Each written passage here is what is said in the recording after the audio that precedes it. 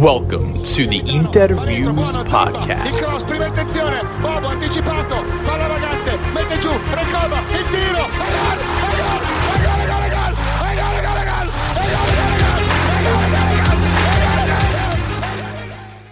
Welcome, Interisti, to episode number 30 of the Interviews Podcast. We are back. We are back after a tumultuous season. We are here to talk about what's been a tumultuous mercato for Inter this first month that the transfer window has been open. It's been very interesting. A lot has been going on.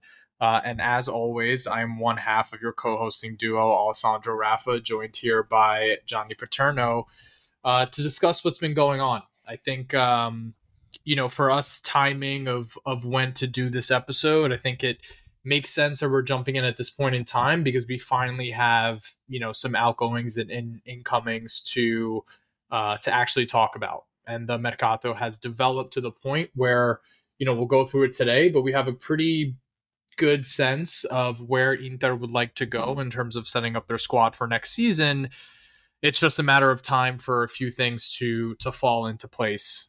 Before we jump into it, I very quickly want to just dedicate this episode to someone that I lost recently. My Nonna, she was a big Inter fan, and I think she's proud that I'm doing this podcast with a pro like Johnny. So special dedication to Nonna for this episode.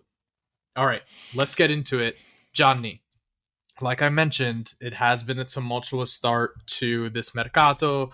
There's been a lot of discussion on Twitter. I think a lot of people are unhappy. Some people are a little bit more patient and wanting to see things unfold. At this point in time, how are you feeling about how things have played out for us in this transfer window? Yeah, not feeling great about it. A lot of things haven't turned out the way and I'm sure a lot of other Interisti would have hoped so far.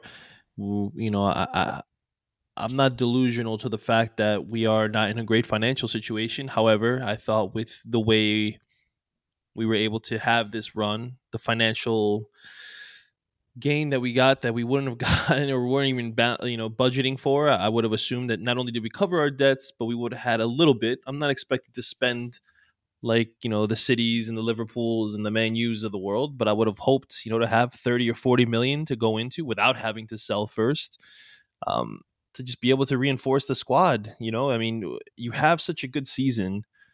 You should be able to build on it. And with the way things are playing out so far we'll get into it, but it's just, I don't see how this is a positive. I don't understand how some people are trying to tell me like, oh, this is a good thing though. It's not like last summer, we don't have to reach 60, 80 million, whatever.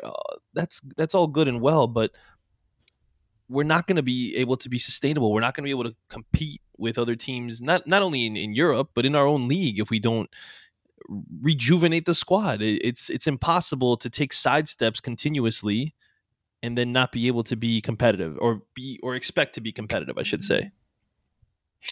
Yeah, I think you mentioned a really important part of this whole puzzle, which is the season that we just had, right? We made it to the Champions League final, and that put, over $100 million in our coffers after a season where, we didn't get any money from our main shirt sponsor. We understand the, financial sort of restrictions that the club is operating under.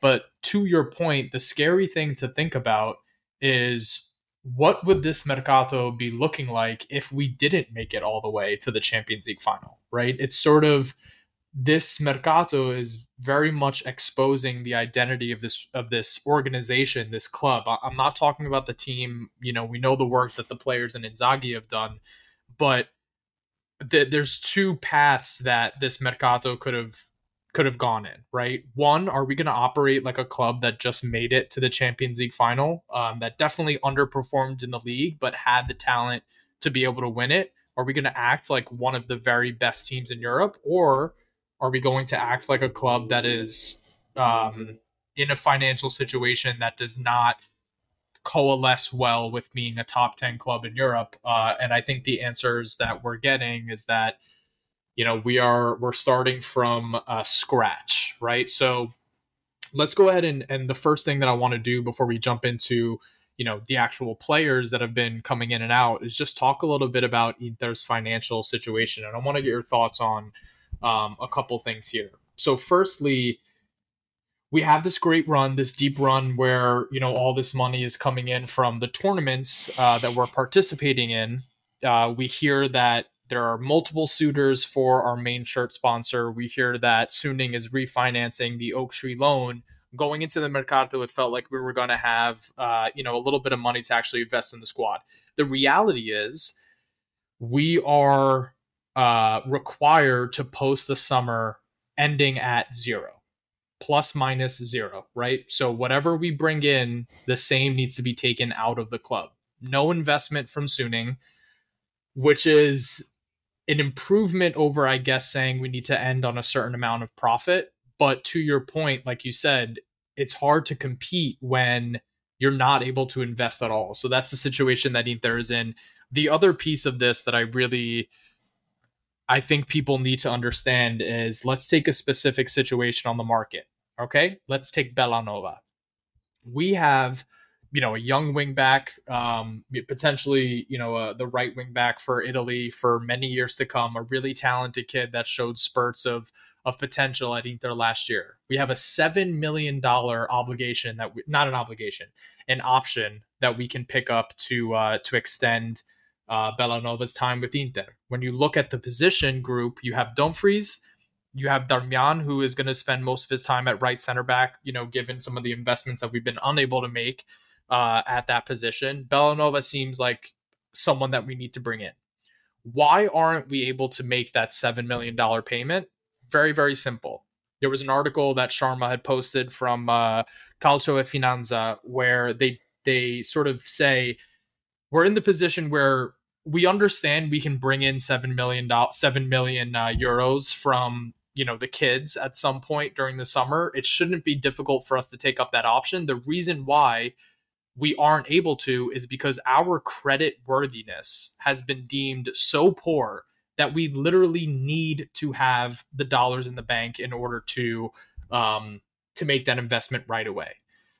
That should be a huge red flag and huge alarm bells going off, because no other major team in Europe is operating under that kind of credit unworthiness, right? Teams make investments, and then at the end of the summer, you're able to sell off the players that you have, and you have your number. We aren't even able to do that, up front at the start of the Mercato, unless we actually sell some players. So it's a really, really bad position to be in on the Mercato, because your hands are really tied. And the question that I have for you is, there's been discussion about whether, is Beppe moving kind of shadily on the market? Like, do we still trust this guy? Does this guy still have it? Or are his hands truly tied by Jang and ownership in the position that they've put us in? My thought on it, I still believe in Beppe as a director of football and what he's able to do. But what are your thoughts? Is it more ownership, or is the front office of our club making some mistakes here early in the Mercato? Yeah, I think it's a combination of the both. I think obviously you see how we're not able to even scrounge up 7 million euros to pay for a player who I feel was redeemable, and even if you don't think, like, worst case scenario, you redeem him and then you could sell him right away if you don't want him. If you don't think he fits your system, if you don't think he's worthy, you're gonna make a profit. Like, it makes no sense to me why you don't even make an attempt at that. I also I don't even know if I trust Beppe really. I don't know. Like, we look at some of the players who were being rumored to be interested in, not even being able to finish, free transfers and get them across the finish line lately, as opposed to the past, where you could almost guarantee that they were coming to Inter. I don't know if that's a combination of Beppe not having the same skills that he used to have, Zhang not really giving the okays. It feels like a lot of times you hear Steven Zhang still hasn't given the okay. He still hasn't given the okay. I don't know. I don't know what to believe. And we could have people make all these conspiracy theories up and whatnot, but at the end of the day, I mean, I don't care how it gets done. I just want it to get done. And I also want there to be a clear plan. Like that's the other thing that's frustrating is I don't mind. Let me rephrase. I do mind selling player, but I can understand it if you give me a roadmap. And I know they don't have to really show us what their plans are. Like, hey, this guy's going to be sold. We're going to take those funds and buy this. Like, I understand they're not going to share that either. But if you come out and tell us at the very least, like, hey, we're going to be going for building through the youth, build them up, sell them off at a large profit, and then reinvest in the squad, I can get behind that because I understand that this is the plan and this is the strategy that we're going to go with going forward. When you're buying or you're signing these free transfers or trying to get free transfers to plug in and kind of fill a gap, like you're not, no one's going to get excited that you lose Skriniar on a free and then you try to bring in Cesar Spilicueta on a free transfer to replace that. Like that's a step back in that regard. No one's going to think like, oh, we lost Lukaku, now Marcus Thuram is in on a free, let's get all excited about him. And not to say that I'm not excited about him. He's a player I've wanted since before we got Joaquin Correa. So do I think that he is going to come in and become this 30 goal scorer? Absolutely not.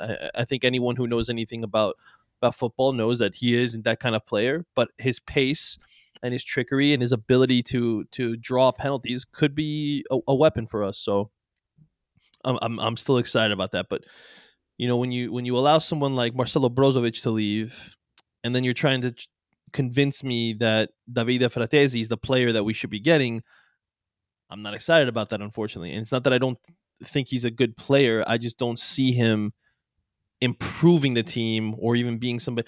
Honestly, the way I look at that, to be quite honest, is if you bring in a guy like Fratesi, that means you look at Barella as expendable at some point. Maybe not this summer, but maybe next summer, because people constantly compare them as two very similar players, where to me it's an insult to Barella to even say that they are similar.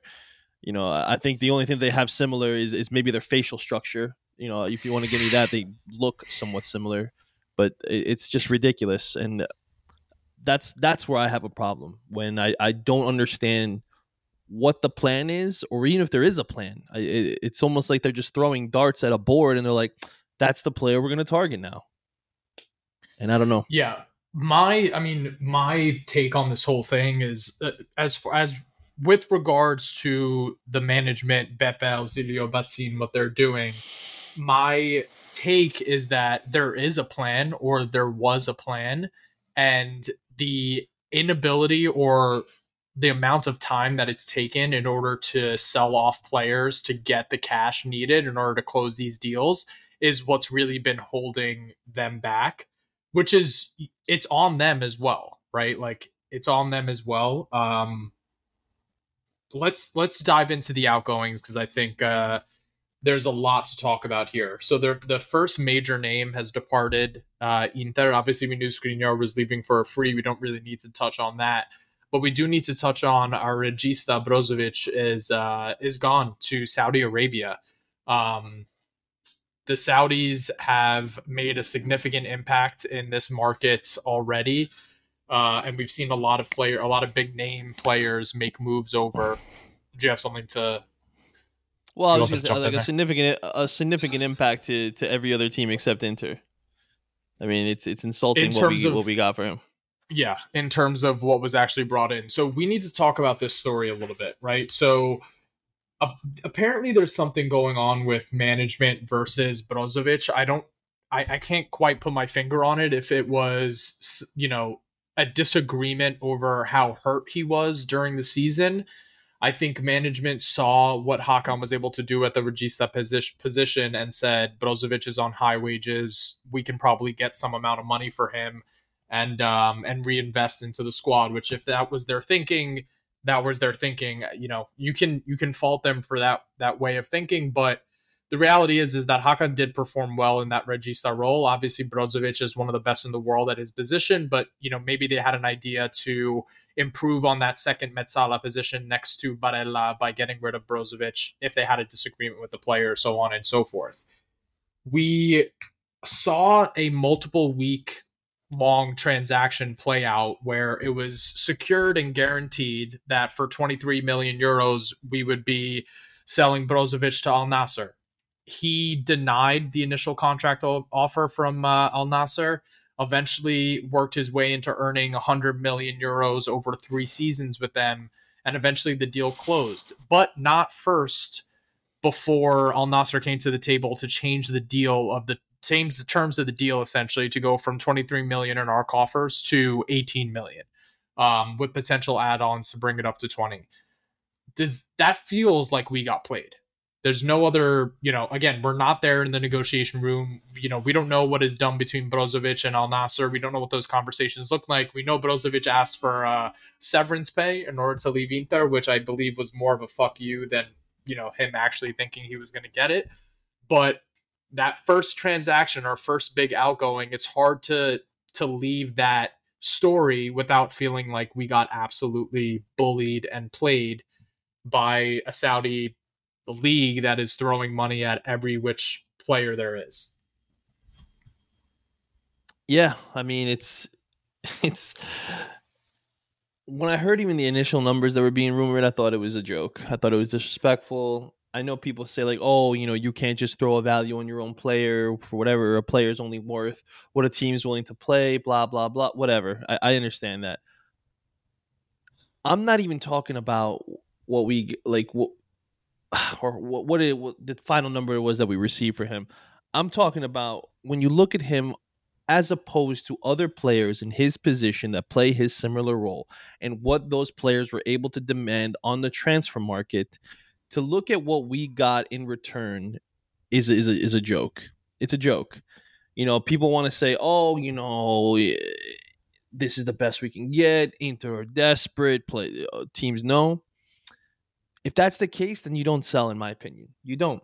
Because when I look at Casemiro, who I would, you can make an argument that he might be the only player, realistically, who you could put ahead of Marcelo Brozovic in the same position, in my opinion. Some people are like, oh no, Rodri. Rodri's only done it for 2 years. Okay, I'm not going to throw Rodri in the same. I need to see it more than that, than 2 years. He went for upwards of 70 million from Real Madrid to Manchester United. Marcelo Brozovic, sure, he doesn't have 5 Champions League titles. Fine. The guy is world class. The guy is unbelievable. His vision, his passing, his stamina, everything. The way he's able to absorb pressure. I don't understand how you can't even get forget 20 million, 30 million. You can't even get 30 million for this player.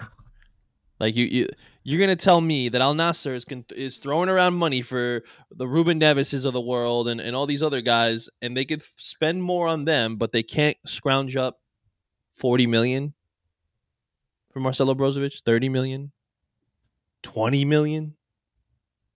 I'm sorry. It to me, it's like we almost negotiated against ourselves, and that is unacceptable. I'm sorry, it is unacceptable. You have to either stand firm with it or I don't know. It's we just look weak and inept in every aspect, and it's just a joke. Yeah, I think what fans have a hard time, like, obviously we have a love for a player and we understand how important they are on the pitch, but then, it gets to negotiations and it's an entirely different animal. And I think people need to be reminded of what you need to sell a player. You need certain market dynamics. So everything that went against us, you can blame on ownership and maybe how management has allowed certain stories to proliferate. Number one, if everybody knows you're broke, no one's overpaying. Like, no one's overpaying whatsoever. If everybody knows you're broke, you're starting the negotiation from a place, and not a position of power, right? Everyone knows you need to shed wages and you don't have any money to invest into your squad. Automatically, that's a ding against us in negotiation.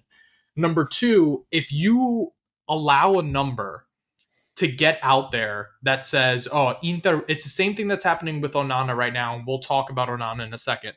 If you allow a number to get out there that says Inter would accept 23 million, or Inter would accept, in Onana's case, at least 50 million, that threshold is where clubs are going to start bidding under, right? If there's no other club involved in the negotiations, if no other clubs are bidding, they're not going to say, oh, you'll accept 50, here's 50. like we see with Manchester United with Onana. They're going to come in with 40 and look around and see anyone else involved in here. I know Chelsea's not involved. I know, whatever is not involved in here. Why am I going to give them what they want? It's the same thing that played out with Brozo. You have the only other club that was involved in the deal was Barcelona, who doesn't have the money to pay for it. So Al Nasser, as much as the Saudis are throwing money left and right, they're not stupid. Like, they know what's going on. So if you're putting the number out there, 23 million is what they would accept. You eventually are able to convince the player. The will of the player is to leave the club after, you burning the bridges with them. They came back to the negotiation table and said, you know what? You'll take 18. You want to get this deal done? You'll take 18. And we got, bamboozled. If you're going to let a number be out there in the media and you would accept 23, then you let the media know you're not accepting anything under 30. It's sort of, you have to play those games. A lot of mercato is games being played out in the media between agents, owners, players, and so forth. And I think if there's criticisms against Marotta, which I believe he has his hands tied, but also this is a legitimate criticism, it's that we're not leveraging stories in the media to our benefit in order to sell these players. It feels like we're losing on every single one of these deals. Onana, let's touch on one more thing with Brozovic. If we bring in a young midfielder like Fratesi or Samardzic, which we'll talk about these players here coming up, if you bring in a young player like that to play that second Mezzala next to Barella, and you go into the season with Hakan and Aslani, do you have the confidence that Hakan and Aslani will be able to hold down the regista position for the entirety of the season, competing on multiple fronts for, second star, another Coppa Italia and progression within the Champions League? Did you see enough from Aslani last year? And also, do you think Hakan can hold that down and perform the way that he did it for an entirety of a season on three fronts? So I didn't see enough from Aslani last season, but I don't think that's a knock on him. I just think that's the fact that Inzaghi, for whatever reason, didn't seem to have much faith in him, although it appears management has faith that he can take that next step and become a rotational player, like a regular rotational player, who could maybe even step in if there's an injury to Hakan. We saw last year that Hakan, when he was at his best, it was playing in that regista role. However, he does not handle pressure the same way that Brozovic does. He does not absorb it. He does not have the ability to hold it off, maintain, hold up play, and then be able to find someone to release, whether it be on the wings or another midfielder or whomever. You just don't see that from Hakan. And you could see when he is pressured in his own zone that he is prone to making mistakes. Misplaying a pass, being careless, hanging onto the ball too long sometimes. Do I think he did a good job last year? Yes. But he does have more mistakes in his game. And I think that now there will be more pressure on him. And he's about to get a pay raise. So what incentive does he truly have? And I'm not saying that he's going to become this lazy bum all of a sudden. But Think about it. When a player is coming up on a free agency year or coming close to it, they tend to put out their best seasons. And they tend to do it in order to get paid. And then you start to see a little bit of regression. Very few times does a player exceed what he just got paid. Very few times do you see it. And now that he knows he really has no one challenging him for the position, i.e. Marcelo Brozovic, what does he have to worry about? You think he's really worried about Christian Aslani really pressuring him for that starting role? He knows his position is cemented in the starting 11. He knows he's not going anywhere. He knows Inzaghi's not going to trust a young player with such responsibilities in key matches. And I'm not saying that means he's going to perform poorly. I'm just saying, let's not expect him to be the player that we saw him we saw this season out of him. And it's just that's something that I'm concerned with. I just think this is very, very short-sighted, very poorly thought out. And obviously we as fans, we see the glaring holes in the rest of this lineup for us to be weakening a position of strength that, we could have all made an argument that we didn't have to touch this season. Essentially, we lost Gagliardini on a free and we had Sensi coming back. and I'm You sure we already would have the best midfield, and you're arguably up there, top arguably, three best definitely in midfield. Italy and arguably in Europe. Yeah. Why did you have to go ahead and change anything? And now you have to not only fill that position or fill another Mezzala role, essentially. Now you still have the other holes that you have to fill, and you're talking about selling your top 3 goalkeeper in the world after the season. I would argue he's in the top 3. And then you have to fill that, and not only that, backup and your third choice. Like Yeah. what are we doing here? What are we doing? Yeah. So last thing on Brozovic before we start talking about Onana, like you just mentioned here. For me, there's two things, and this is strictly about on pitch performance. Number one, I think, I don't expect Hakan to play 35 plus games at Regista this season. It's a very demanding position in terms of being able to make yourself available. That's why Brozovic was so goddamn good at it, because he had lungs for days. I mean, he could run up and down the pitch, no problem, constantly making himself available. And I know that Hakan doesn't have the legs to do it. So for me, if this is going to be a move that on the pitch we don't lose anything or we gain something, Aslani is going to have to play a crucial role. In my opinion, he has the tools to be able to become what Brozovic has become. From a standpoint of his ability to pass the ball, from a standpoint of his ability to work his way out of pressure, make the right decisions. And he's got a hell of a shot on goal as well. This kid can score some goals from midfield. I have no doubts about the ability of the player. It's a matter of, do you see that sort of development at age 22 in order to pick up such a huge burden that Brozovic is leaving behind? I absolutely do not expect Aslani to ever become a midfield engine like Brozovic is able to do, because he's one of one. No one in Europe can do what he does. If people want to talk about Rodri Regista being one of the best in the world, he doesn't have half the gas tank that Brozovic had. He was truly special in that regard, of the likes that we will not see again. That man was a machine in terms of his running and the kilometers that he put on the field. But Aslani is going to play a big role. And the second piece of it for me is going to be production out of that left mezzala position needs to improve. If you're going to hurt yourself at one position, you need to get more out of another position. And if it's Fratesi or if it's Samardzic, they have to put up more production offensively than what we saw out of Hakan and Mickey from the opposite of Barella last year. So that's my thoughts here on the Brozovic leaving. I think we didn't get enough money to reinvest. And I think that we've hurt ourselves in midfield, and they better have a plan to replace that kind of production. All right, let's talk about Andre Onana.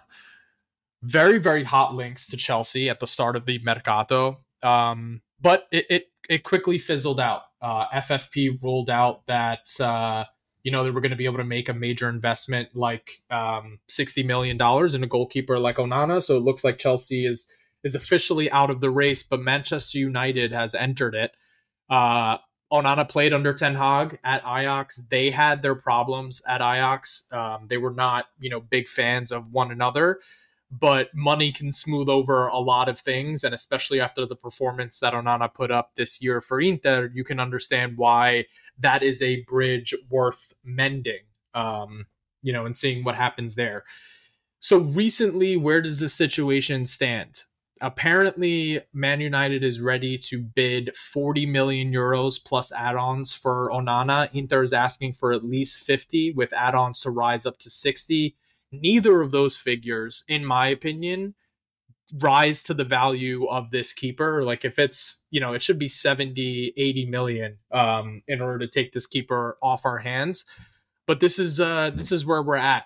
There's a couple questions. Does Inter sell for that figure, 40 million plus add-ons, because they need the money in order to reinvest in the other holes in the team?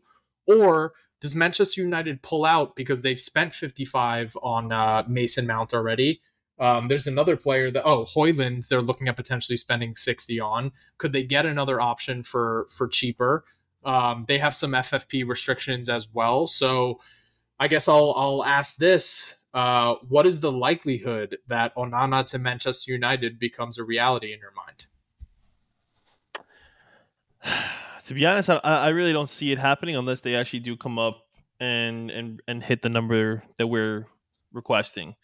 I think that they are going to stand firm on the 60 million. I don't think that they're going to, or they'll do 50 million plus bonuses, but it's not going to be 40 plus bonuses. Like they want what they want, and either you pay it or you don't. Inzaghi has come out and said that he wants to keep Onana, that he's important to the club. Onana's not pushing to leave. I mean, people want to say like, oh, he's going to want to leave Serie A. Well, he's not really pushing to leave. He said he's happy at Inter. Like he doesn't really have a reason to leave. He said he'll do whatever the club tells him. And if Inter comes back and says like, no, we're going to sell you, we want to sell you, whatever, then yeah, he'll probably just go to make them happy. But it's, as a fan and as a player who's seen many great goalkeepers play for Inter, he's not someone that I want to see leave just yet. I don't think we've been able to really appreciate just what he can do. Not even just for playing the ball out of the back, which I think there is no other goalkeeper in the world who can do what he does with the ball at his feet. But his shot stopping ability. I mean, I talk about it all the time. The ability to control the rebounds the way he does. That was my big red flag with Vicario, was the way he just allows juicy rebounds to bounce around the box and give other players an opportunity to score. That's not something I would want to see. I mean, it's painful when you hear, oh, this guy can do the job, or this guy can come in, and nobody's going to be able to come in, even as a shot stopper. Carnesecchi, Trubin, whoever else you want to tie to the club. And don't get me wrong, Trubin is a very, very interesting prospect. He's someone that I liked him since he was 18 years old, and he was playing very well against us, and he did it against Real Madrid, and he is a great shot stopper. Really good reflexes, but he does not have the ability that Onana has with the ball at his feet, and let alone even the rebound control, which he's a kid. He's 20, 21, almost 22, 21. Or maybe he's 22 by now. He's going to mature. He's going to get better. But right now you have a goalkeeper who is a proven commodity, which even if you want to sell him next summer, which again, I wouldn't, if we kept him, I wouldn't even want him to go. But there's a possibility that he gets even more valuable if he has another strong UCL campaign. If Inter win the Serie A title, who knows? Now instead of 60, you can demand 90. And for a club that's strapped for cash, these are the things you have to think about. If you told me right now that we're unable to fill other holes, but our team is staying as it is, we may have to plug in some youth players, some guys that we get back from loan. Maybe we have to go and spend 10 million on Pirola to get him back from Salernitana for him to be, a backup center back or whatever. And that, we're not selling Dumfries. We somehow are able to get Lukaku on loan. I don't know, whatever. But we go in with, let's say, the forward group being Lautaro, Thuram, let's say Lukaku, and whether it's Esposito, Satriano, whomever, as the fourth. We find some Carboni. Yeah. I'd rather loan out Carboni just because I want him to be able to actually crack the lineup at some point. And maybe just suffer through, one of those losers being the fourth. Our midfield stays the same as is right now. And then, we go ahead and we have to kind of patch it up with other stuff, but we keep Onana. I think I'd be okay with that, to be honest. He's so valuable to the style of football that Inzaghi wants to play, to swap him out and then have to fill in other holes, like mix and match. Yeah, it's just gonna be, it's not gonna be good, man. He's like Brozovic in, like, we talk about why is he the best regista in the world. There are others that can pass like him. There are others that can control the tempo. Yeah, but no one else has Brozovic's gas tank, right? It's the same with Onana, where there are other amazing, shot stoppers out there, but no one really has the presence in terms of what he's able to do with his feet and the confidence that he has in terms of being able to pass out from the back. He's pivotal to Inter's style of play, number one. Like, that's, of all the sales that we could possibly make, that's one that undoubtedly hurts the way this team plays the most, because they use that keeper as an outlet. especially when it's Onana. They use that keeper as an outlet because of what he's able to do with his feet. There's another thing that you said, at Inter, like we haven't seen a goalkeeper like this. The only one that you can really compare him to is Julio Cesar. And if you were starting from scratch right now, a prime Julio versus a prime Onana, 9 times out of 10, you're still taking Onana because Julio couldn't do what Onana can with his feet, right? And the other thing that um, really makes that similarity important for me, I guess, is that this guy's mentality is not something you see from a lot of professional footballers these days. And I think it matters. Like his work, on how many occasions were you consistently impressed with his post-game interviews when things were getting tough? Like he's a leader, and those players make a huge difference, especially when you're talking about a 38 game season in Serie A, a rough and tumble season. He's the kind of player that really makes a difference. As far as the Mercato goes, we're in a bad position because, like you said, there are a lot of holes to fill and not a lot of money to do it with. And I am scared. I want them to hold firm on this number that they're asking for. I'm Same. nervous a little bit that they do accept an offer below because, let's talk about what you need to fill, right? If Onana's gone, you're buying 2 keepers. If he stays, you're still buying 1 keeper. You don't have a backup right now. In terms of the defense, you need backup for Darmian in the right center back position. If you don't get backup for Darmian in the right center back position, Darmian's going to be playing backup to Dumfries as a right wing back and also being the sole right center back. I mean, you have holes on the wing with Bellanova leaving.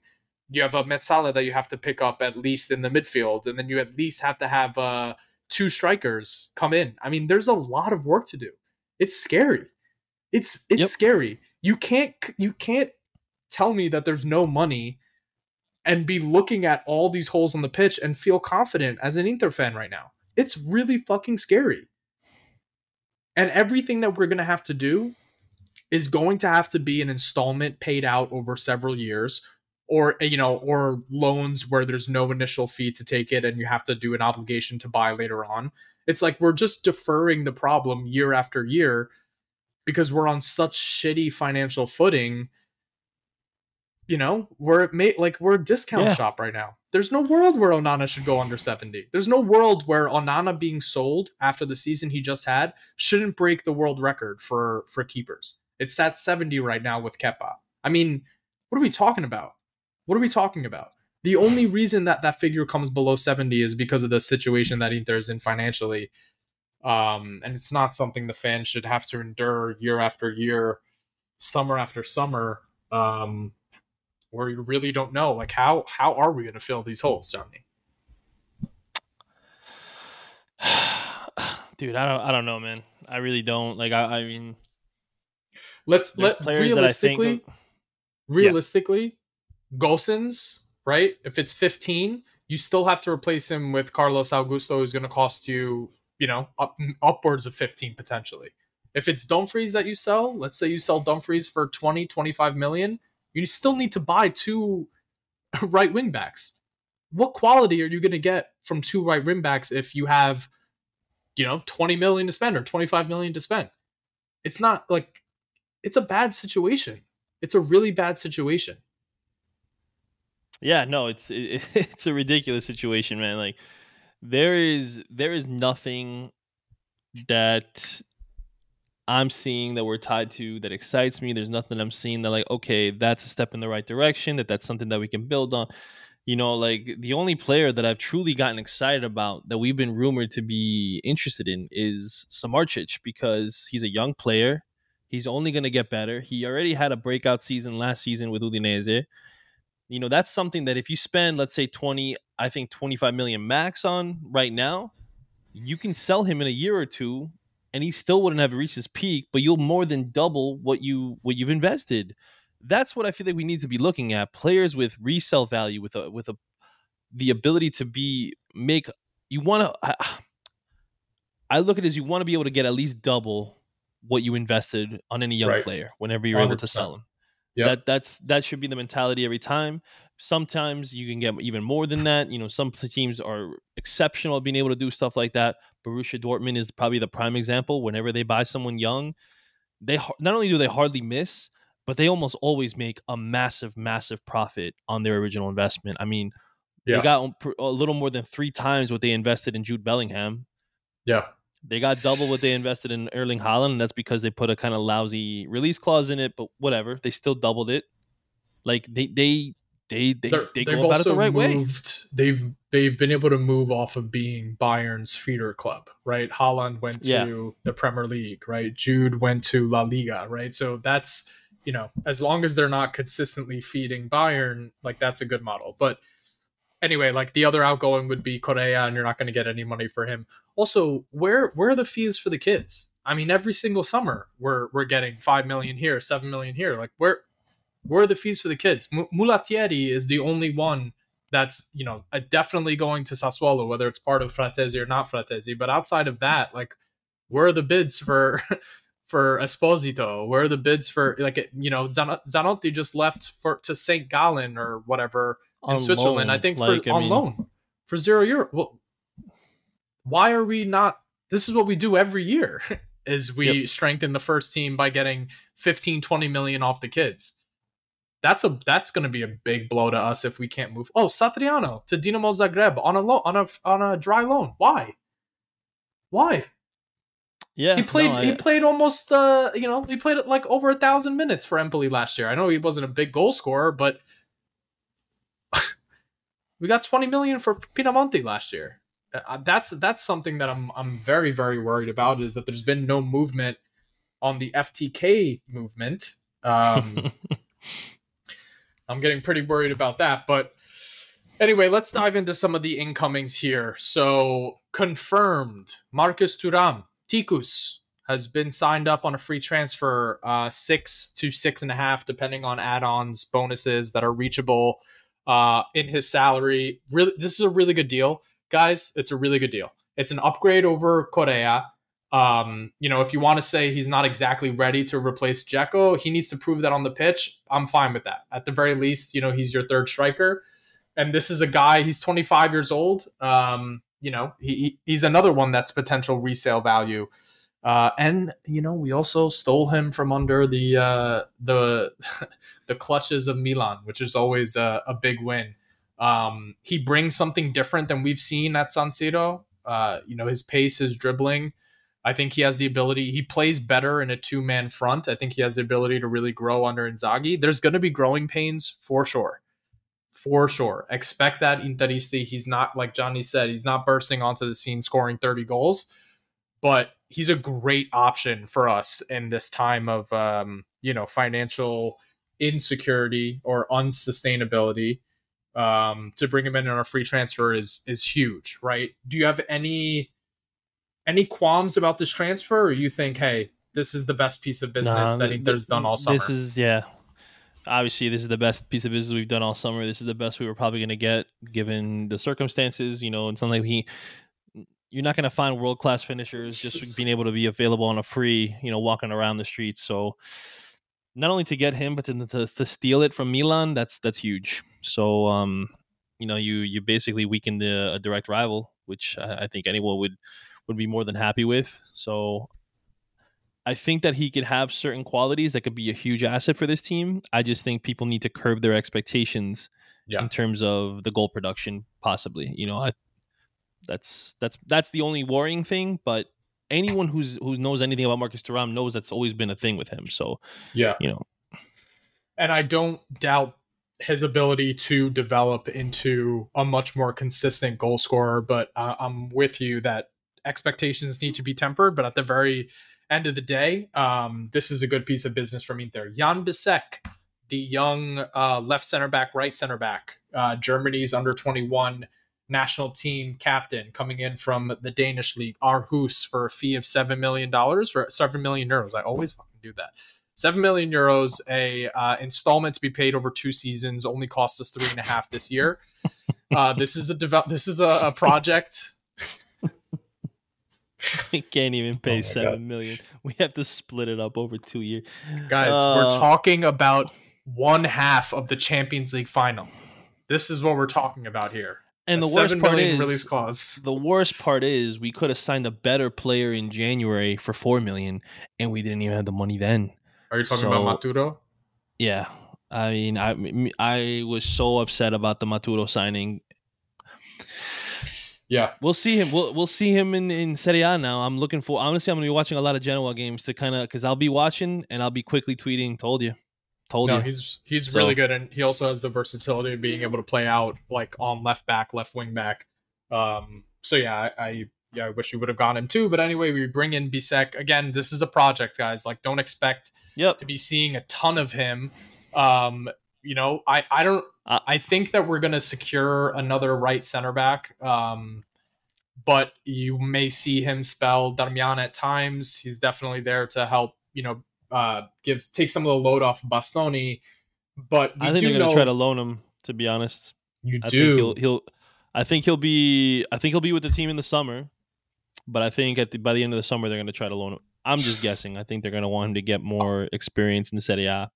I could see that happening. I'm concerned about the lack of depth currently at the club. The 3 center back positions, which would mean that he kind of needs to stay with us. But if the thinking is that Simone gets his hands on him and he says this kid's not nearly seasoned enough to make 15 appearances for me this year, then you could be right. He could have to go, and maybe we bring in a veteran on loan. All right, you want to play a game of yay or nay for some names that we've been linked to? Okay. Let's start with the goalkeeper. If Onana is sold, I'm going to toss out 4 names to you. Okay? Jan Sommer, yay or nay?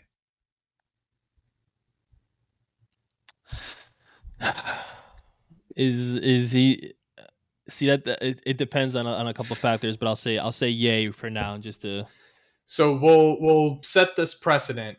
When taken into account a signing, a yay or nay, you have to take into account what their potential fee is, like how much it's going to cost the club, as well as your projections for their on-field performance. So we got a yay for Sommer. So he's a yay then. If we're just going off of that, yeah, excellent shot stopper. Actually performed really well for Bayern last year when he was spelling Neuer after the problems that were had in the dressing room. So I think he might be a yay, especially his experience, because the next 3 names of this on the list are children. Anatoly Trubin, Shakhtar Donetsk. Yay. I agree. Taking into account resale value, I agree. 21 years old, and I think Madrid was linked to very closely with him for a long time, right? He's been competing in the Champions League for 3 years now. Mm-hmm. I mean, considering what the rumored value is and what Shakhtar is supposedly wanting, I think it's a slam dunk if you sell Onana, of course. Like, I'm not advocating to sell Onana. Young Italian youth product, Marco Carnesecchi. Nay. Yeah, that's going to be a nay for me as well. I don't think he's as seasoned as the other options that we have, and he would probably cost similar. So taking that into account, it's going to be a nay for me. Listen, Lazio tried getting him last season before he even really played in Serie A for 20 million, and they turned that down. Yeah. Now imagine what Atalanta's going to ask for, and they could always just dump Juan Musso and let Carnesecchi be the starter.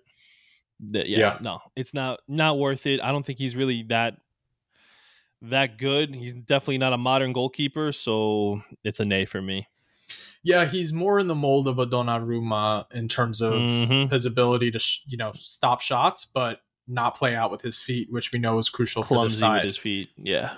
Okay, last one. Rumored at 30 to 40 million euros to bring in Georgi Mamardashvili, the Georgian from Valencia. This one's a tougher one. I think he's probably the best one of the bunch right now. Actually, that could be tough. It could be Trubin. I don't know. But when you look at the price, 30 to 40 million, nah, I don't see that being, especially if you're only going to get, let's say we only get 50, to then go turn around and spend that much on a goalkeeper. when you have so many holes to fill, it just doesn't make sense. So I'd have to say nay, just because of the price, not because of skill level or potential or anything like that. Yeah, at that price, you're probably better off getting, like, if you want a ready-made product, you're probably better off getting Jan Sommer, who's going to come at or half the Trubin. price, or Trubin. Okay. So it seems like the preference, if we have to move on from Onana, would be Trubin or Sommer, but more Trubin because of the resale value exactly. on him. Let's talk about the defense. So in terms of center back options that we've been linked to, nay. I don't even. It doesn't even. I know what. It doesn't even matter. Just straight up nays on all of them. But go ahead. I'm shocked at the amount of people that have been okay with this name. The amount of like Inter Twitter people that have been okay with this name, because I just don't see it. I mentioned the other day that I think he's just too chaotic and impulsive, and I know, Nazario has said that's sort of what playing like Gasperini is like, but he's had his opportunity at top clubs before, and they've been quick to move on from him. This is Meri Demiral, a center back who could not even break through with Atalanta this year. 15 to 20 million euros to bring him in. I don't know. There's a kid, Omar Solet from Salzburg, who would likely cost the same. He's, like 5 years younger. I think he's a better player. I don't understand why Demiral has been so closely linked to us. I don't get it. I don't see it. I don't see it on the pitch. I don't see it on the pitch. I don't get it. I don't know if he's got nudes of Marotta that he's trying to get exposed to the Italian TMZ. I don't know. It doesn't make sense to me at all why he's a player that they're talking about with this club. Like you said, chaotic. He's very reckless with his challenges. He's not really quick of foot. He's not good with the ball at his feet. I don't see, like, I know nobody's going to be able to replace what Skriniar did. That's not lost on me. Nobody's going to be able to. He had one of the greatest past success rates in Europe, not just in Italy, in Europe. Very good. Yeah, was he a little weak going side to side? Not very good with his lateral movement, sure, but it never really hindered him except for maybe games against Leao. Truthfully, Demiral is a massive, massive downgrade. Sure, you could say he's an upgrade on Azpilicueta, but that's not really saying much. Like, that's not an improvement. I agree with you on Solet. I mean, I don't think that he's a player that we're going to target, unfortunately. I mean, it's crazy how you and I could see this player and have seen film of this player, seen him in Champions League games, and we could recognize that there's a player there. But Inter watches guys like Demiral, and they're like, that's the one I want. It just doesn't make sense. It drives me insane.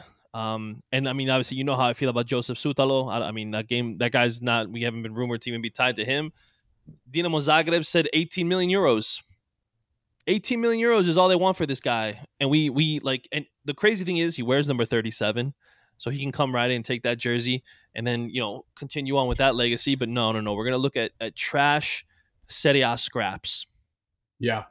Yeah, it does seem to be like the strategy for the defense has been to look at some veteran type players, in order to take over that position. There is one other player that we've been linked with a ton that I'm just blanking right now. Azpilicueta said no. Get your doggy bag ready. Trevo Chalobah. If my options are between Chalobah and Demiral, I might lean towards Chalobah only because he's got a little more pace to him, which I think could be, obviously, given the fact that he would be playing on the side where guys like Leao and Cavada would be pushing. Even though he may not be the best defender, his pace can maybe make up for mistakes that he makes. If he overcommits to a tackle and the player blows by him, that pace could actually be useful. Do I think he's a good player? Not really. No. But between the two, if I had to choose, I guess I'm going with Trevor Chalobah, which isn't really saying much. He's more likely, but he's still a nay for me. Yeah, he's more likely to get a move back to the Premier League one day than Demiral is, which Isoldi. We always like to hear that. But I'm terrified that those are the names that we're being linked to right now because they're the only ones that are really, we're going to be speaking with Chelsea about Lukaku, and apparently Chalaba is going to be a topic of discussion. And then Demiral has been very, very hotly tied to Inter in recent weeks after Aspilicueta. Aspilicueta is also, by the way, anyone saying we couldn't even close the deal. I mean, the guy got a similar offer from Spain in Atletico Madrid, and he's Spanish. I mean, like Yeah, what? yeah, like that. That to me, I'm not like everyone's like, oh, look what Pepe fumbled the bag. Like, no, No, Pepe. I mean, we dodged a bullet there, but also, yeah, we were going up against. It's his home country. it's his home country. He's been living in London for years. I mean, yeah, like you think he doesn't miss tapas and paella? I don't think. I think he does. So like, he just wants to go home. Milan is not sunshine and rainbows for most of the year either. It's and like, and not for nothing. Out of the major Italian cities, it's probably got some of the worst food. And not that it's bad, but like I would think of other cities first if I'm thinking just solely for food. yeah, I do not feel disrespected that he's choosing to go back to his home. And I didn't even want him, so it's like why are people getting upset? Like it makes sense. It makes sense. But we desperately do need a right center back, and it seems like we are hateful of the options that we have. But we move on. Let's talk about a couple wing backs that we've been linked to.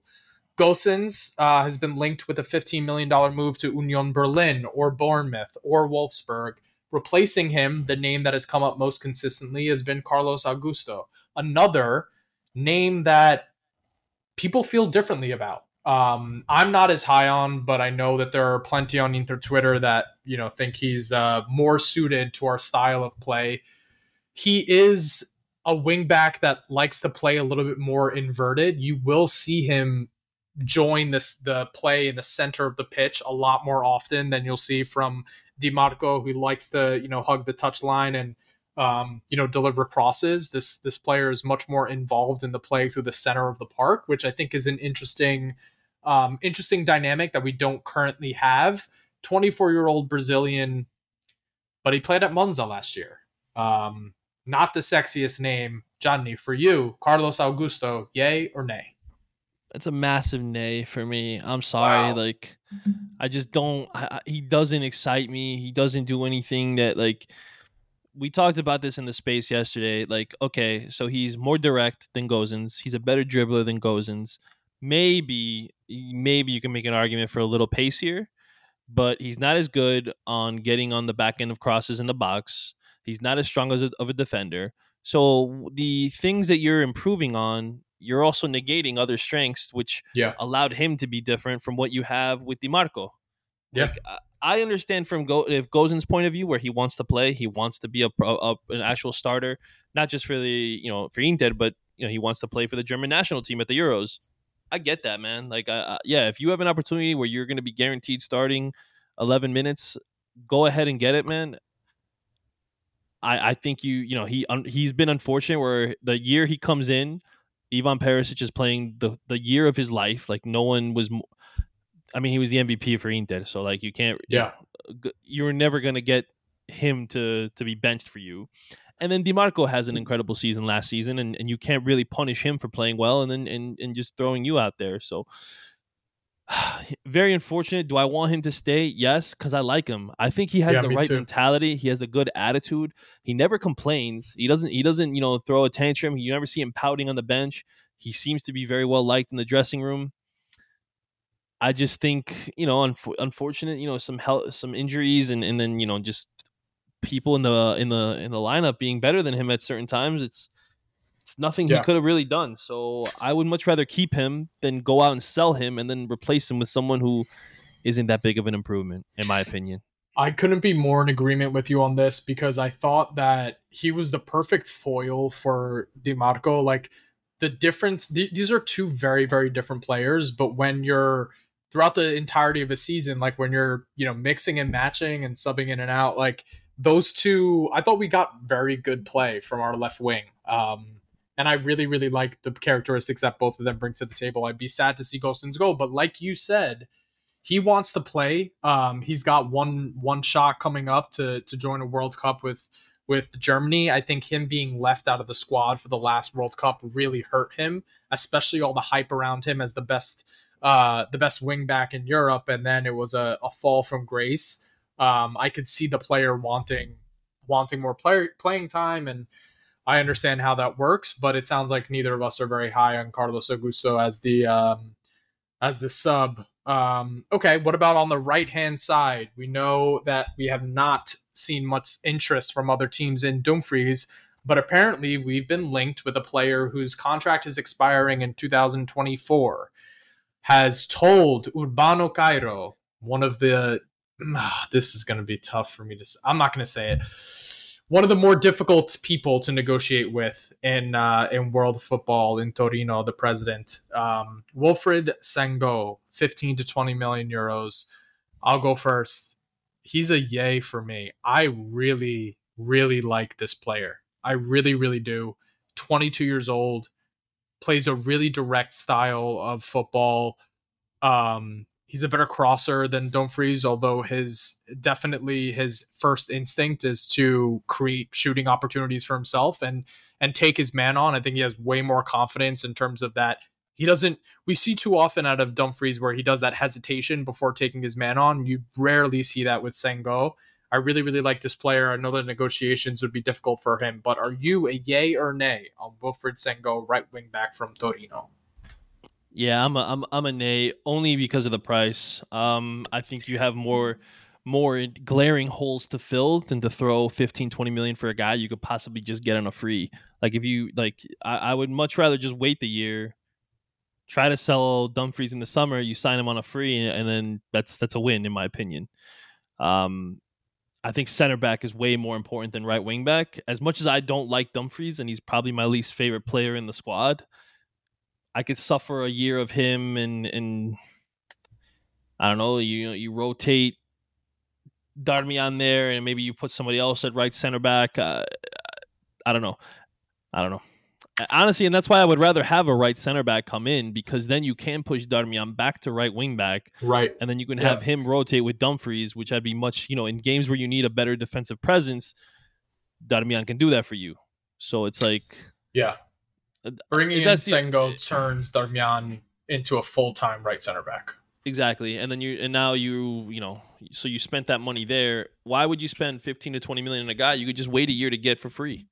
It's not like it's SMS where other teams are going to be bidding. The world isn't going crazy for Sengo, and even still, like I see some lapses in concentration when I saw him play last year, and there's a reason that Juric benched him at some point. So that's a little worrying. I thought that he would continue to be on an upward trajectory where we didn't see that. And maybe that's a motivational thing. Maybe that's, just him not being happy with the squad and maybe not being happy with the results and stuff. But yeah, I don't know. To me, there's more glaring holes to fill. That's the only, not that I wouldn't want on a free, I'll take, but not for that price. Okay. So we just went through defensively, Demiral, Chalobah, Sengo, Carlos Augusto.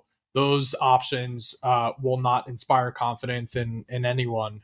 So tough sledding on the defensive market, and they're going to need to do a lot of work in order to fill those holes.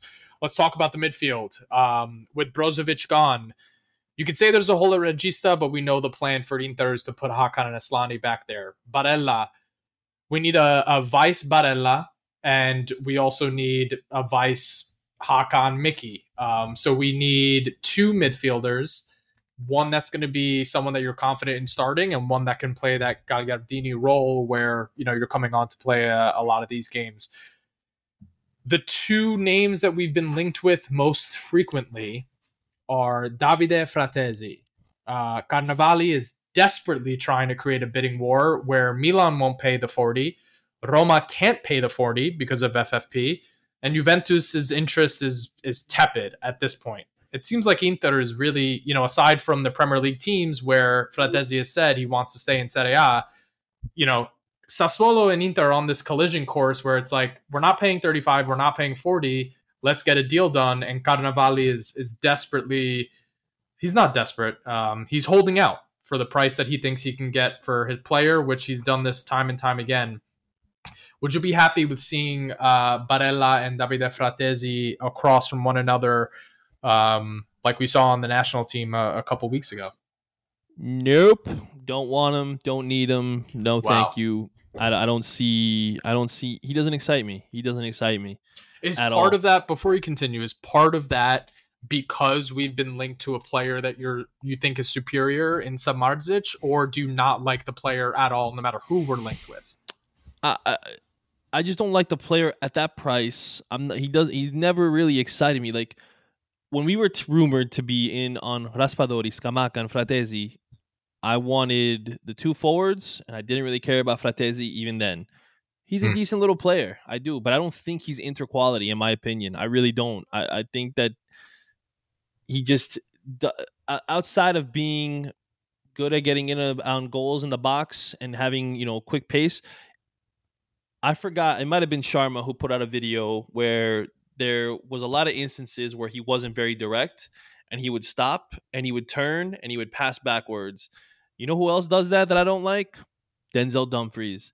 So I don't really need another midfielder, or really, not that he's a wingback, but I don't need a midfielder coming in and having the same type of mindset. Granted, he may be better with better talent around him in the midfield, although I don't think Maxi Lopez is really that bad of a midfielder. As a matter of fact, a lot of people were rumored to be in on him, and he had kind of a down year last year, but he's a pretty solid little player. So it's not like he's playing with literally scrubs. He's a little player. Yeah, I mean, he is a little player.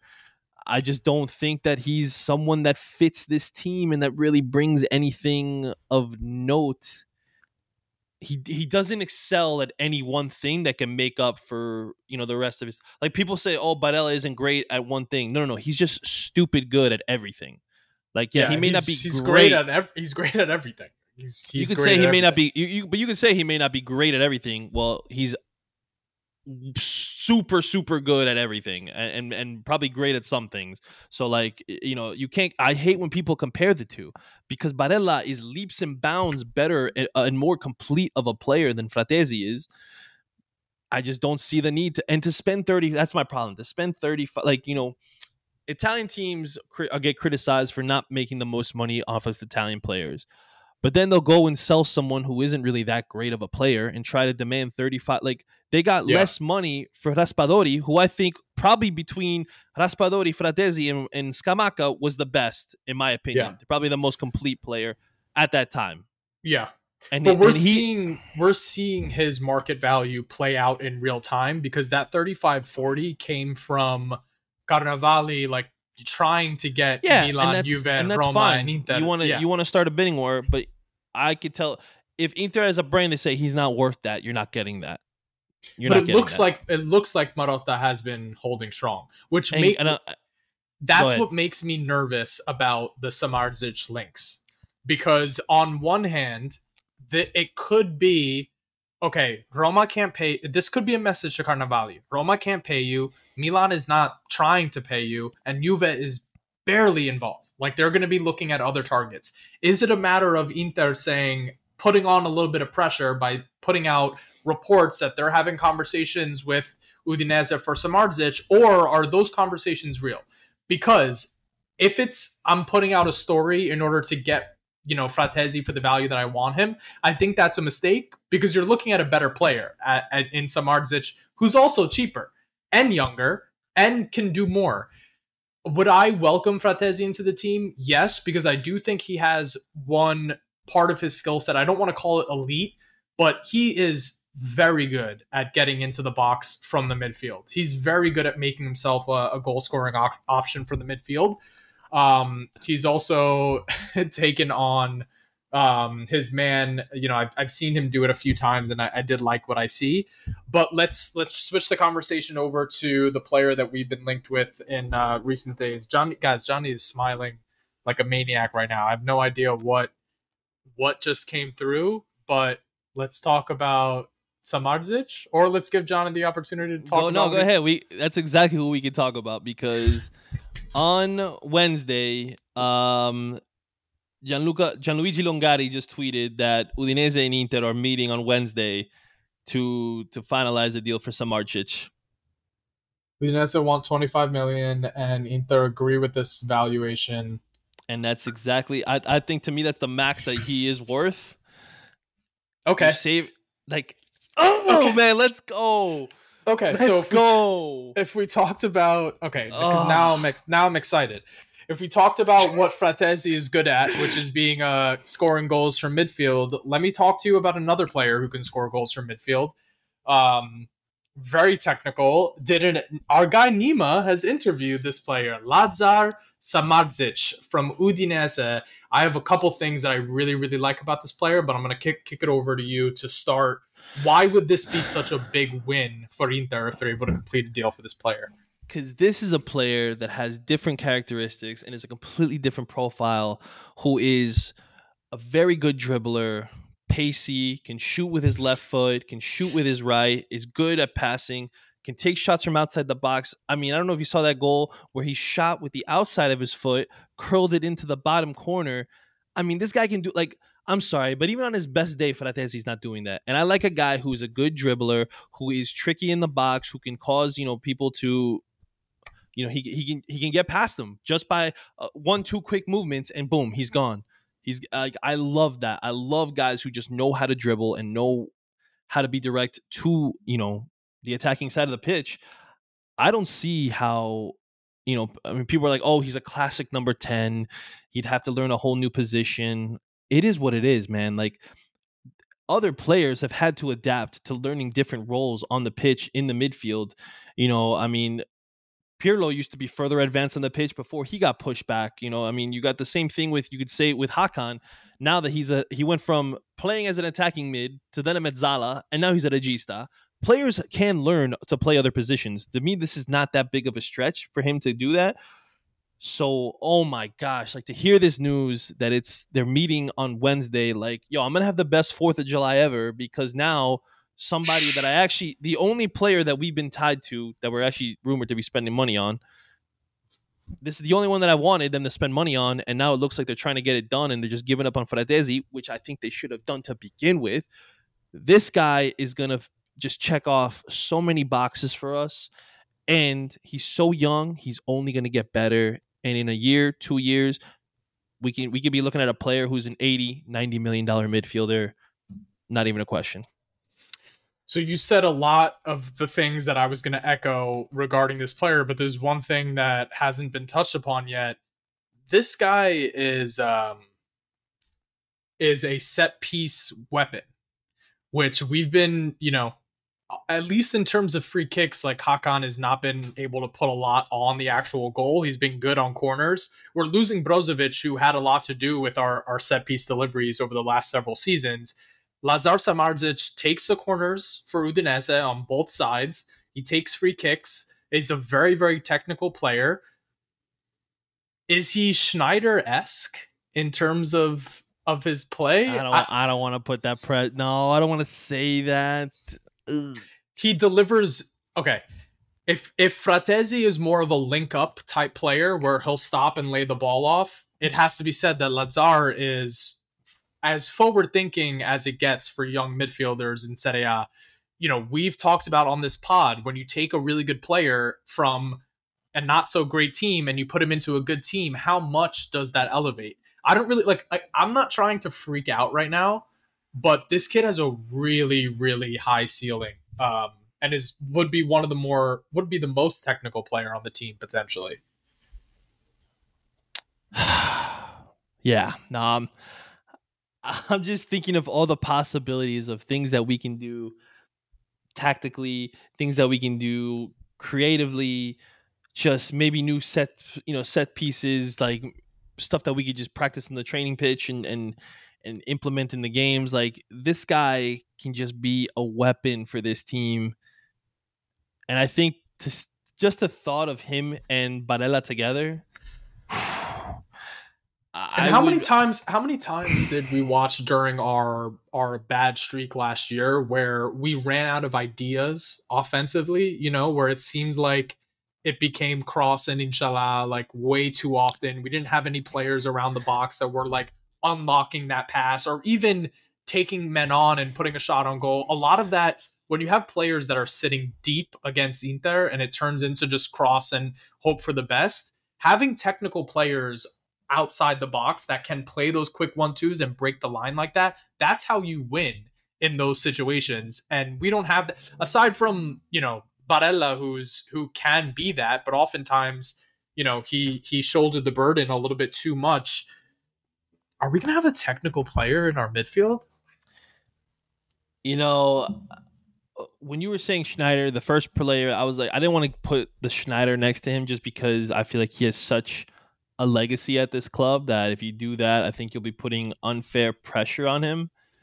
But I will say, when I watch him play and his dribbling and the way he's able to slip past defenders and have quick little, one touches where he could just, set himself loose past a defender, it gives me more Rafinha vibes. When Rafinha arrived at Inter and was able to do that kind of stuff, also left-footed. I mean, I could see this guy having the same type of impact that Rafinha had, and I immediately, like if we sold Gozens, I immediately want this kid to get the number 8. Like that's what I would want right away. Finally, like a player that I can get excited about. Like, and that's the thing too. Like, even if this kid doesn't work out, resale value. Yeah. He'll still be young enough where people will be like, you know what? He's worth a risk. The biggest teams in the world have already been interested in him. Barcelona, Juventus have made plays on him before. Udinese did well to hold on to him. I know that, stats are not the end all be all, but just because we're excited right now, XG last year was 2.4. He scored 5 goals. So he scored some goals that should not have been goals, which you love to see. This is a good player, man. This is a good player. I would be very excited if this is the move that we make to add to our midfield. And I wonder what Inzaghi would be able to do with him. I know that he's 21 years old, and that makes me a little bit nervous for how Inzaghi would want to play him. But learning from guys like Hakan and Mkhitaryan and Barella would be really good for this player's development. Yep, I completely agree.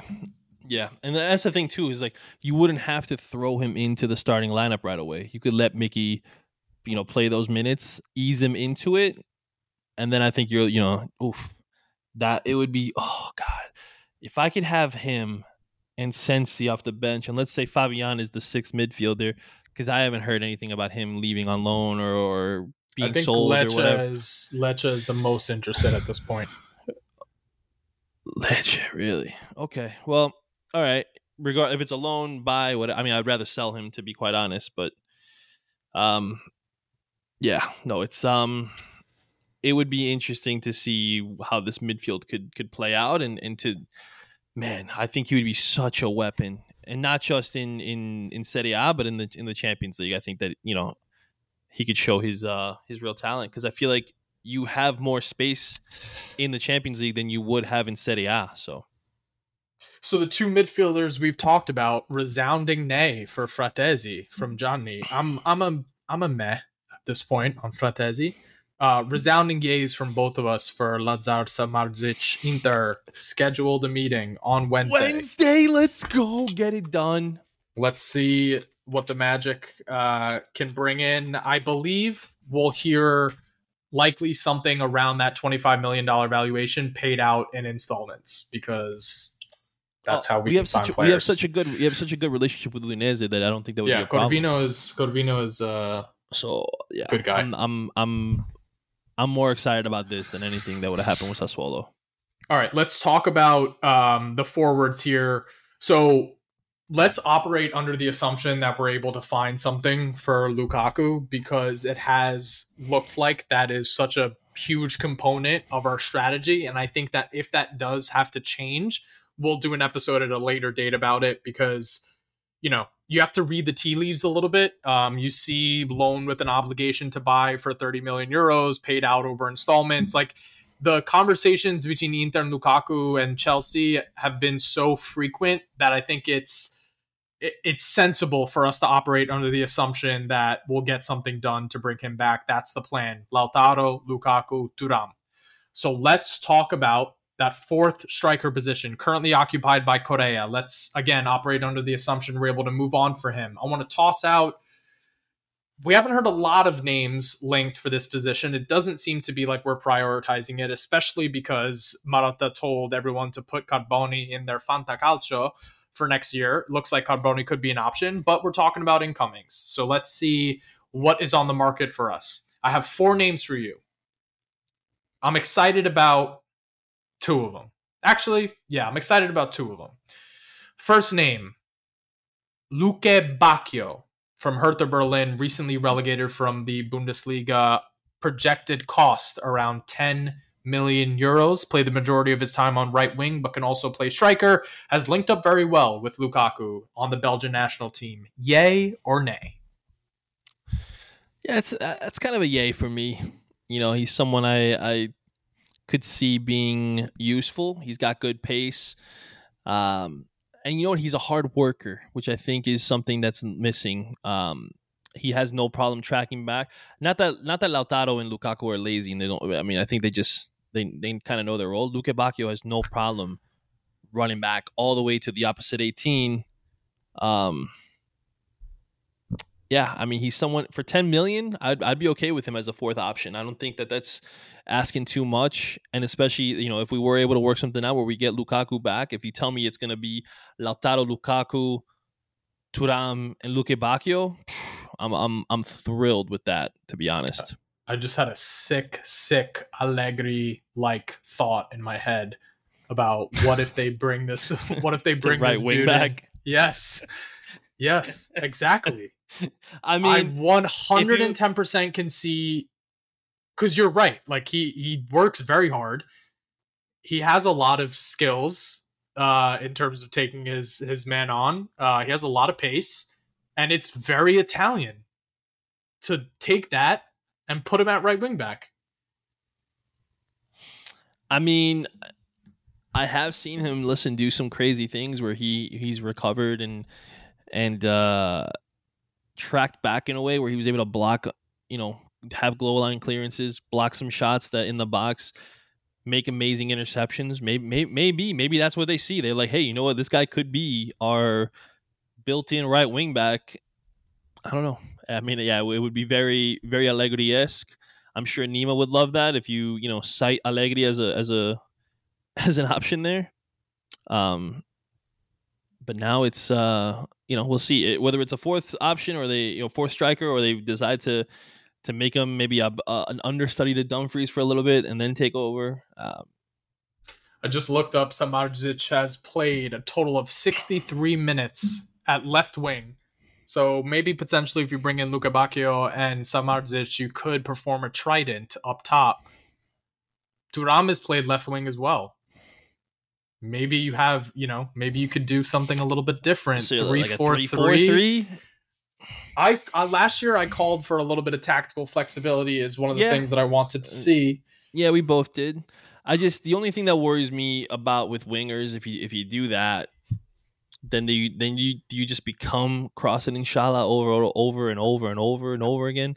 Like at least with 2 strikers who can play off each other and have good movement and have good repertoire like Lautaro and Lukaku have, I feel like it makes it, you can kind of get away with not doing that. But yeah, I mean, it'd be nice to see, I would like to maybe see in preseason how it looks if we were able to get, well, I wouldn't want to move Samardzic to right wing or something, but like if you, I don't know.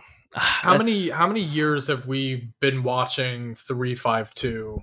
It's been 4 or 5 seasons consecutive. Years? So there is a selfishness of like, because we've seen us get into patterns of like teams figured it out and we aren't able to break it down, and what we're trying is not working. But that's because we keep coming in with the same players and the same type of players. You bring in a guy like Samardzic and you bring a guy with pace like Thuram. Like, what is something that's always been a weapon in Serie A? Pace. Yeah. Now you're talking about having it. Maybe it'll look the same, but it'll play differently. Is what I'm saying. Maybe. Yeah. And maybe I'm wrong. Listen, I'm no expert by any means. But yeah, but the profile of Luque Bacchio is one that is intriguing for both of us, it sounds like. Another player that we've been heavily linked with in the past, but those links have almost died out completely The new number 9 for Italy, not secured, but he's been an option. Matteo Retegui plays in Tigre in Argentina. He's a poacher. I mean, he's putting the ball in the back of the net. I think a lot of people have reservations about him because, similar to what we were talking about when it comes to Fratesi, there's not a ton to this player's game. Yeah. But the positives is that we could have used a poacher last year, especially when Lukaku, Lautaro, and Dzeko 100%. all went cold. They all went Yep. cold at the same time. A player like Retegui, I mean, the guy is just he's looking to put the ball in the back of the net, not dissimilar from Icardi, although to compare the two of them, would be a little disrespectful to Icardi. But regardless, if we were to start up talks for Retegui around 15 to 18 million euros, are you still intrigued by that idea, or has that sort of fallen by the wayside for you? No, I'm still definitely intrigued by it. I don't understand like the hate that people give him. I mean, some people are like, "Nah, he's trash. He's this, he's that. He's cheeks."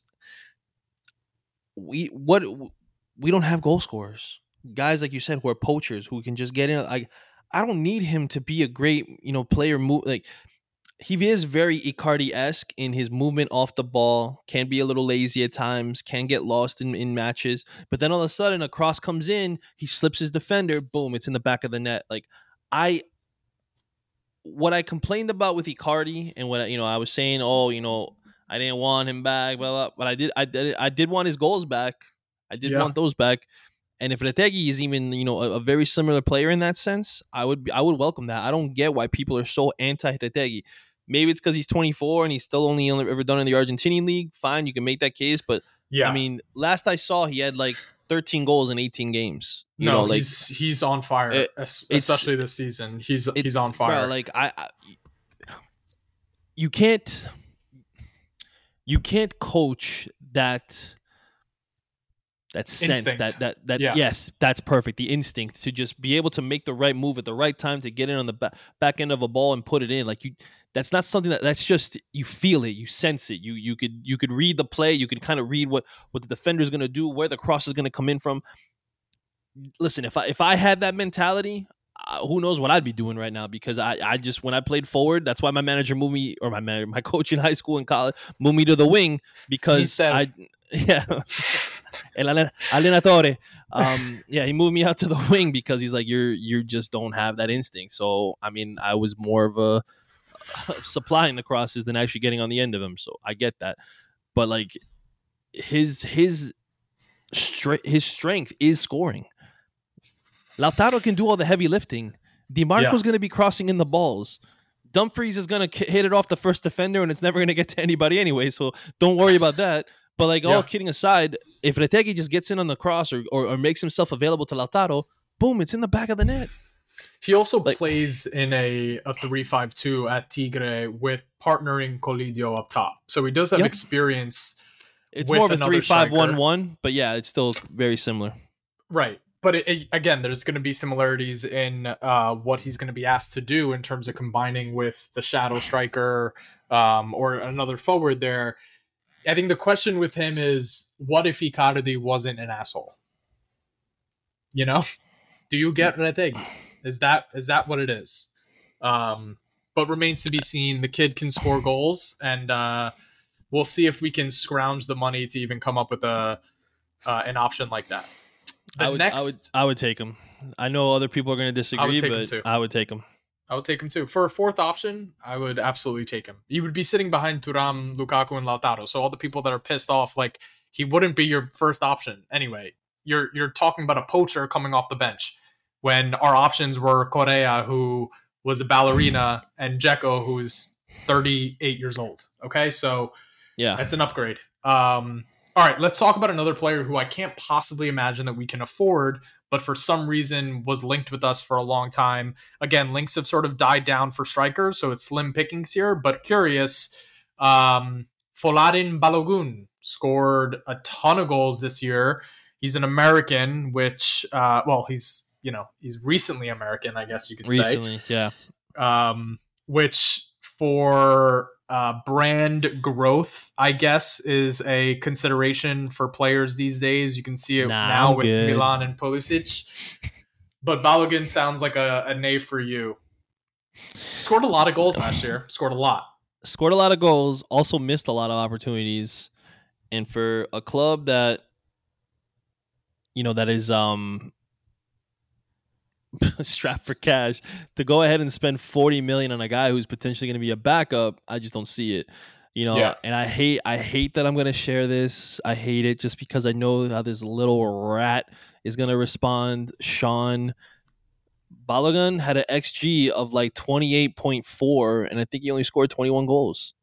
That's not something you want to see from a striker, man. No, sir. You normally want to see an XG of 16 and 21 goals. That's what you want. So yeah, Balogun, nice little player. I mean, but I just don't see him being the type of profile that would fit this club. I don't see him fitting in even at that price range.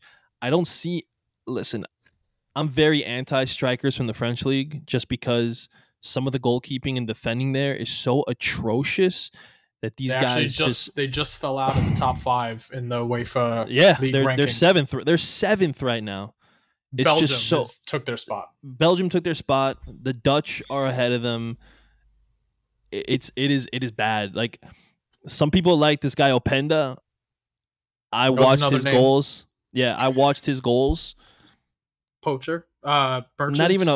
Not even a poacher. Like, if you or I were goalkeepers, you could probably take 6 or 7 of his goals off the board. Like, it was just so shot right at them, letting it go through their hands, through their, like, opening up their legs like wide open, like they're filming a porno. I don't get it. I don't get how goalkeepers can play like that in the French league. Yeah. I'm very anti any forward from the French league.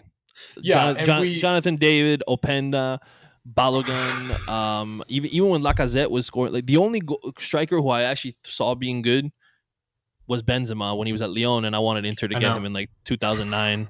So with Balogun, it seems more of a commercial opportunity than an actual sporting opportunity. Yeah. And for me, that's why it would be a nay. But also, we said, when we're talking about yay or nay, the requirements, cost has to be a factor, and there's no way that you're getting this guy for cheap after the season that he just had. So pass for both of us, and we come to the last one of the day. I have a soft spot for this player. I think he has a ton of potential. I think he needs to be in the Italian league to get his confidence back after a tough stay at West Ham. We've seen all sorts of clubs linked to this player. Gianluca Scamacca, former Sassuolo player, has killed us on a couple occasions, killed Milan before. Sort of that bad boy vibe that Balotelli gave off. We know his father is a psycho, but sporting potential with Lautaro, Lukaku, and Thuram. If he lives up to 70% of what he is, but do you think he's forwards, do you think he's a fourth option though? Like, I see, like, I would only want him if he's coming in to be second or third. Like, if you tell me Lukaku's not coming and John Luke Scammers can come in, yeah, I'd be all for that.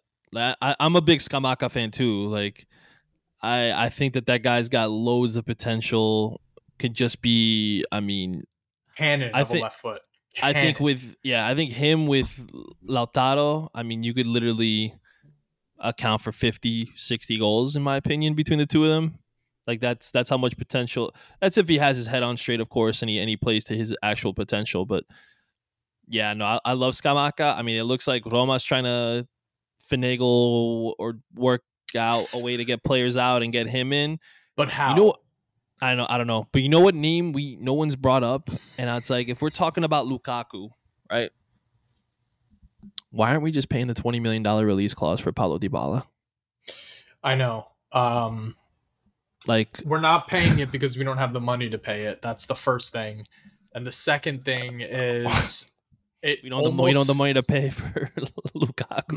my So. my sense with Dybala, because it does seem like such a no-brainer. My sense is that we may have burned a bridge by stringing him along for so long last summer, saying that we could get it done, and then eventually choosing to go the Lukaku route. Um, I don't think that Dybala. I don't think that any footballer would take that well. Like, oh, you're our top option. You're our top option, and then the opportunity comes to bring back Lukaku, and you go that route. He ends up getting a lesser deal at Roma. I don't know if Inter is. We did just see him partying with Correa and Lautaro at Correa's wedding, so Mhm. I'm sure he wouldn't mind playing with his friends. But yeah, 20 million. Why hasn't anyone in the Premier League paid the 12 million that it costs to bring him in? Like, I mean, if I'm, I don't know, I'm trying to Arsenal, think. Arsenal, Yeah, bro, can you imagine Arsenal him and Gab Jesus combining up for front? sure. Laying off You balls to throw him, Saka. I mean, bro. You throw him on the right wing too, and have him like just use his left foot, cut Yeah. in, get the ball to him, go over to Martinelli or whoever. I mean, I think Martinelli's a little overrated, but he's a decent little player. I mean, he feels like such like an Arsenal player to me. bro, there's so many guys. I just don't think he wants to leave Italy, to be honest. And I think that's why nobody's even come calling for that. Like, I mean, let's be honest. Who wants to go live in England? Nobody. Yeah, and also I know it's London, but they probably don't want an injury-prone player from the Italian league. Yeah, especially since it's so it's definitely more intense than the Serie A is. It's more physical. I don't even know if I want to say that because Serie A is very physical as well. Yeah, no, I wouldn't say physical. I just say more intense, as in like there's constantly going, like there's no slow playing. It's a less tactical, and slow build up. It's a lot more just boom, boom, like go, 120 miles an hour the whole time. Yeah, where he might want to dwell on the ball a little bit to let play unfold. But yeah, if we had money, we'd be talking about a lot of different names. We'd be talking about a lot of different names. But that brings our incoming yay or nay segment to a close here. We've talked about a lot today. We talked about what we've seen from Inter's strategy so far this window. We've talked about players that have left and are close to leaving. We've talked about players that we'd like to see come in. I know that there's a lot of shit talking about Marotta. What I will say as sort of my parting message here, I'm not going to judge until the end of the summer. I need to see what the team looks like next year, because if it does have I'm already like July 13th, I think preseason starts. I'm going to be judging who's there by July 13th, because that's going to dictate really how you're able to implement your squad, how you're able to line up, what you're able to do, what's lacking, what's missed. Like, you better start bringing some players in. Yeah.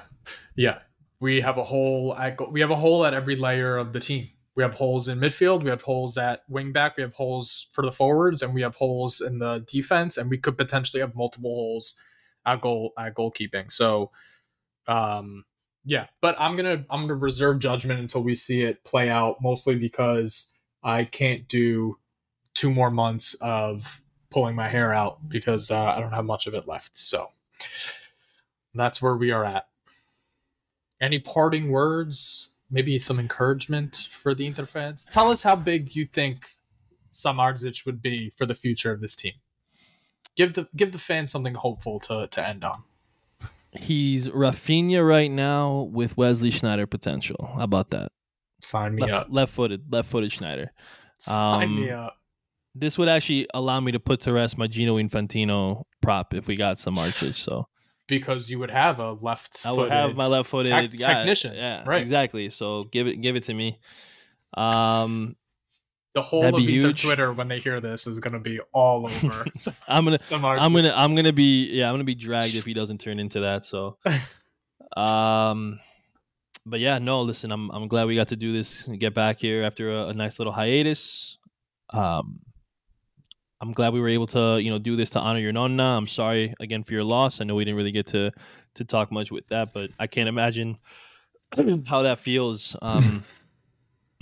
Especially her being such a big interista. That's huge. So again, sorry for you and your family, and yeah, I mean, let's try to just keep this going though, to honor her and kind of have her living on. Absolutely. Luckily, What we it, have what was Nonna's name?